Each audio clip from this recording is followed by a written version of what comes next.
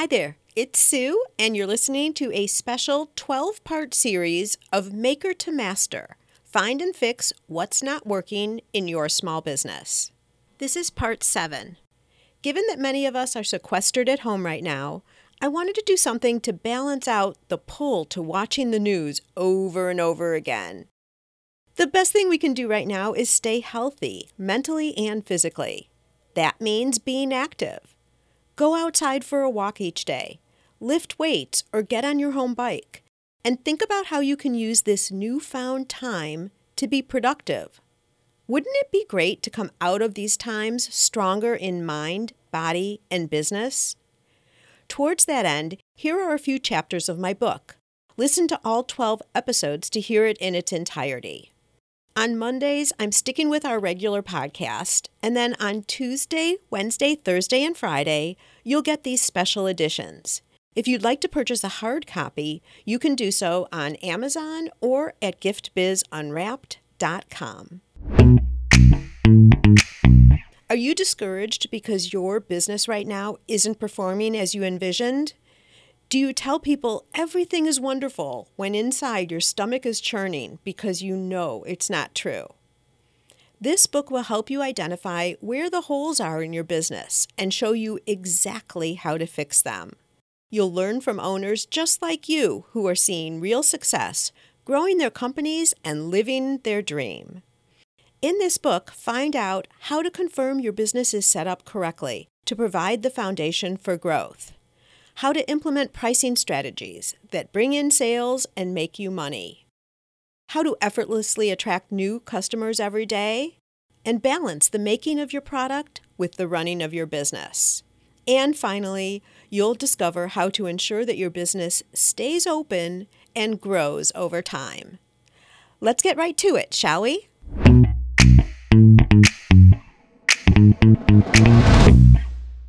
Chapter 28. I want to know you. The money is in the list. This is a common statement of online marketing gurus. It's true, not just for them, though. An email list is an asset for every company. It's through your email list that you can stay in touch with prospects and customers. It's important here to differentiate between email lists and social media followers.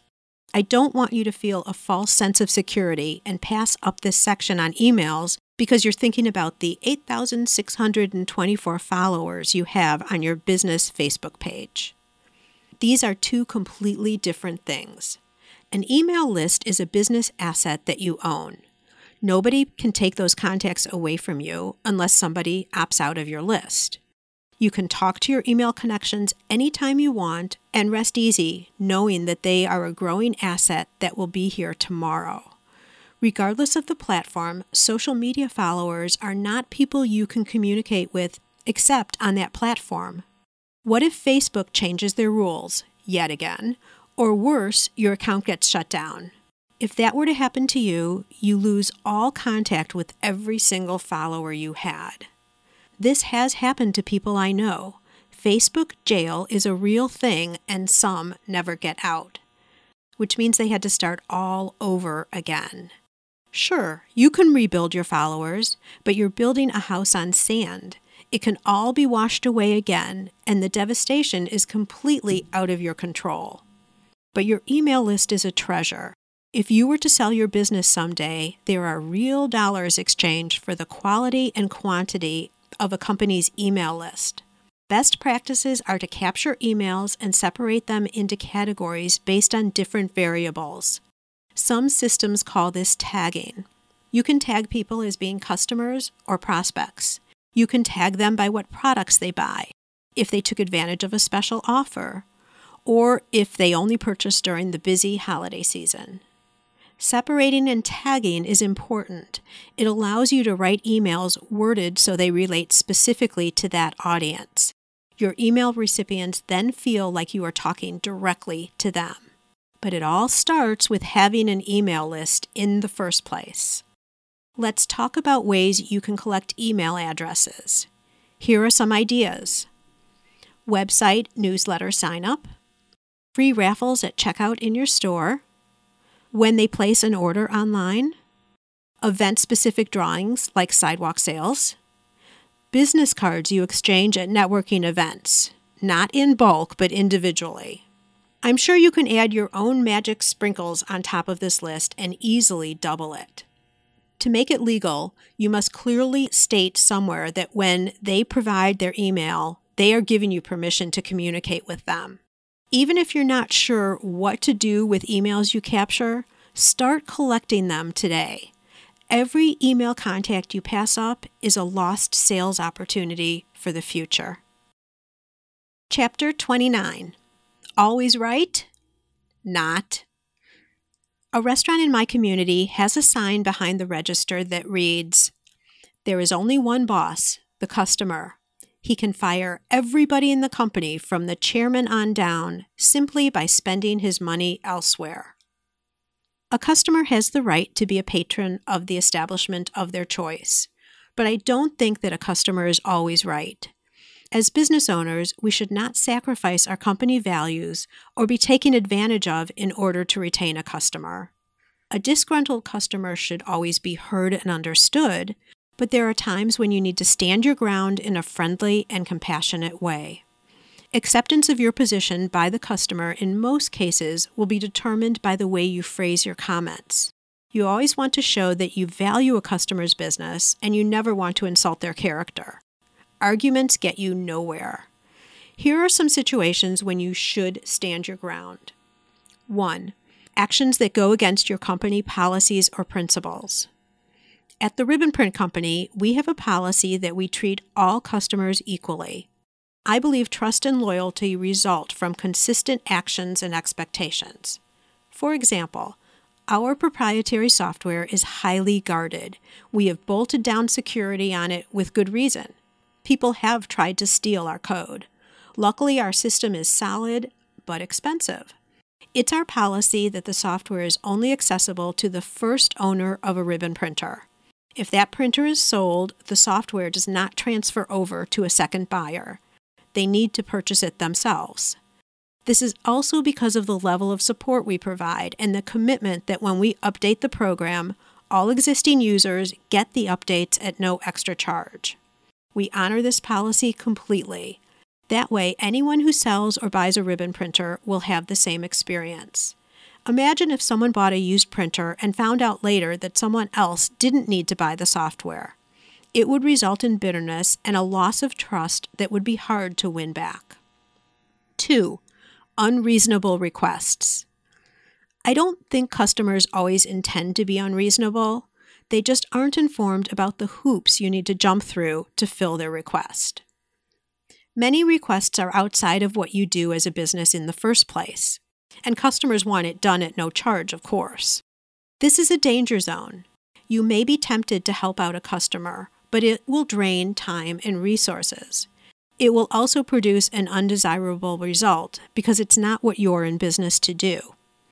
I urge you not to be swayed into doing anything and everything to save one client.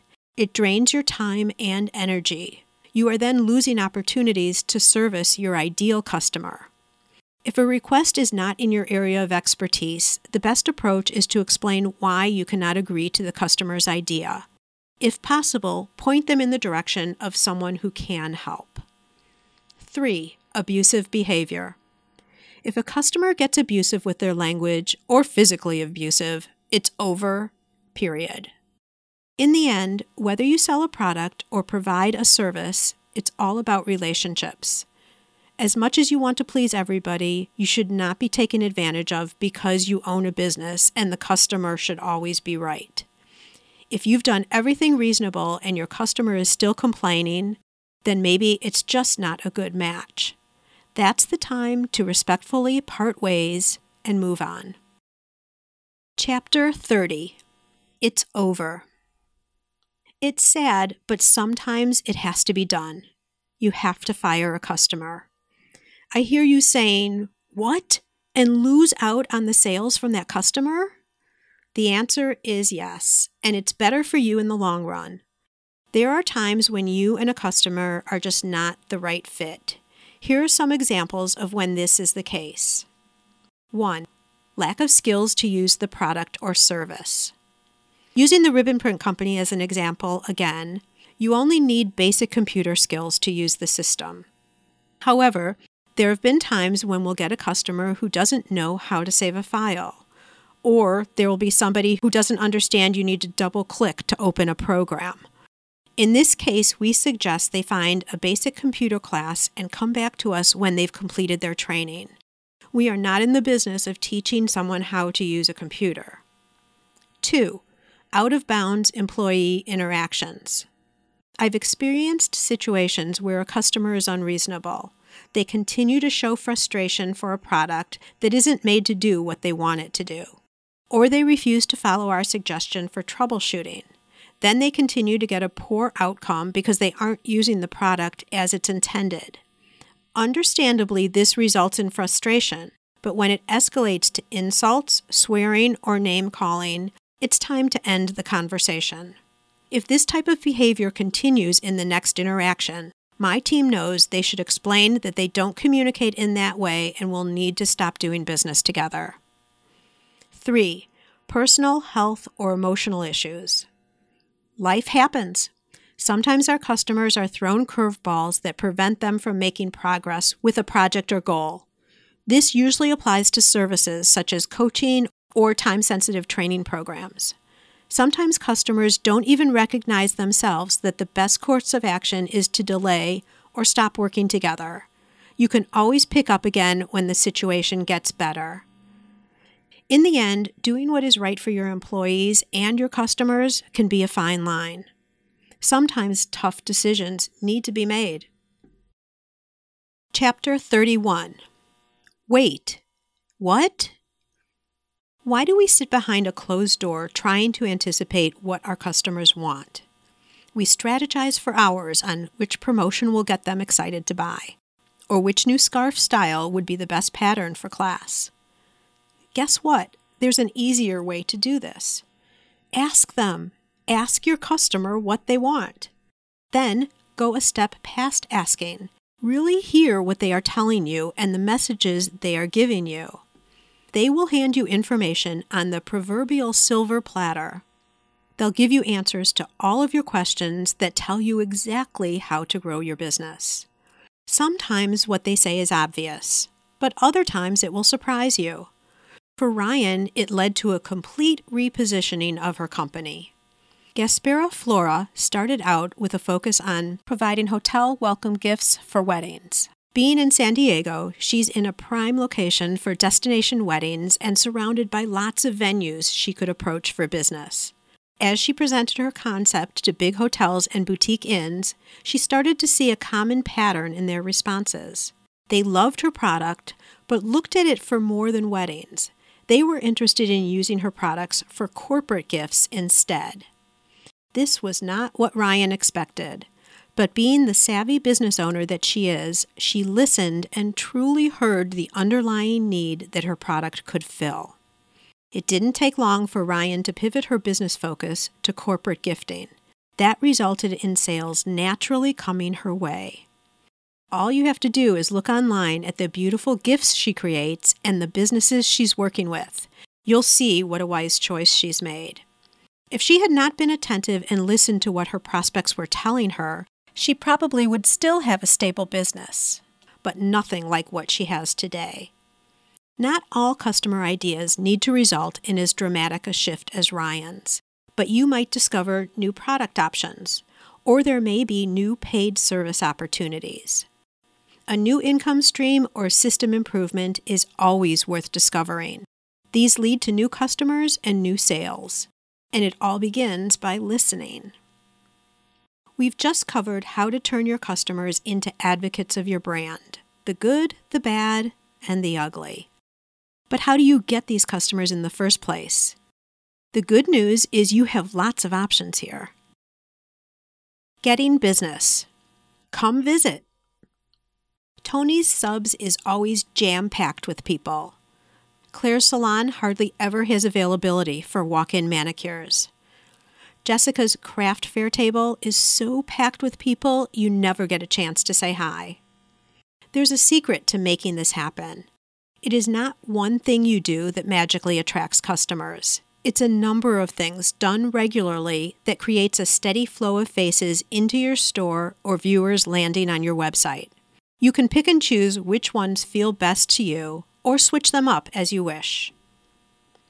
Chapter 32, 1+1. When you first enter the business world, you start making connections and building your circle of contacts, your network. If you are an established business owner, you already have a network. It may be small or large depending on your time in business and how much you've been out and about. Connections form through networking meetings and participating in events in your community.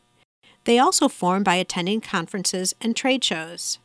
They are customers, vendors, fellow business owners in your community, as well as peers within your industry. As you learn more and more about the people you meet, you may discover that they need services others in your network provide.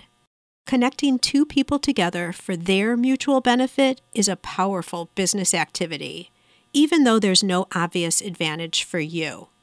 When you help connect others, your professional and personal reputation rises. Going into a conversation with the idea of identifying ways to help others leads to interesting conversations, too. It will get you past the boring, "Hello, what do you do?" introduction. Why not talk about business successes, today's challenges, or common thoughts on business strategy? These discussions are so much more rewarding than boring, expected niceties. When meeting someone for the first time, the purpose of your conversation is not to sell. It is to understand their business and how you can help them. Your relationships will grow over time. That's why repetitive networking is important. As you see the same people again and again, a bond and level of trust develops. This results in both parties being more likely to open up and share. A friend comes to mind as a great example. Years ago, she was one of my sales associates. Chris was a top performer and model employee. She had something else really special too, something she still has today. Her network is huge and growing all the time. She understands the power of connecting people who can use the assistance of another to advance their business. Over the years, Chris has worked at several companies and continues to be a star. She advances by her choice and regularly gets offers to consider new opportunities. Sometimes it's because one of her managers leaves and wants to take her with them. Other times it's a client who wants to hire her because they recognize her skills and strong track record. What has always stood out to me with Chris is her ability to unselfishly connect people together for their common good. She is exceptional in this area, and I know this has a lot to do with the high level of success she has today. Creating a reputation like Chris has is the goal of networking. Doors open easily, and opportunities present themselves when you're not even looking. That's a wrap for this session of Maker to Master, and I look forward to sharing the rest of the book with you in upcoming episodes. I want to make sure you're familiar with my free Facebook group called Gift Biz Breeze. It's a place where we all gather and are a community to support each other. I've got a really fun post in there that's my favorite of the week, I have to say, where I invite all of you to share what you're doing, to show pictures of your product, to show what you're working on for the week, to get reaction from other people, and just for fun, because we all get to see the wonderful products that everybody in the community is making. My favorite post every single week, without doubt. Wait, what? Aren't you part of the group already? If not, make sure to jump over to Facebook and search for the group Gift Biz Breeze. Don't delay. Come join us in Gift Biz Breeze today.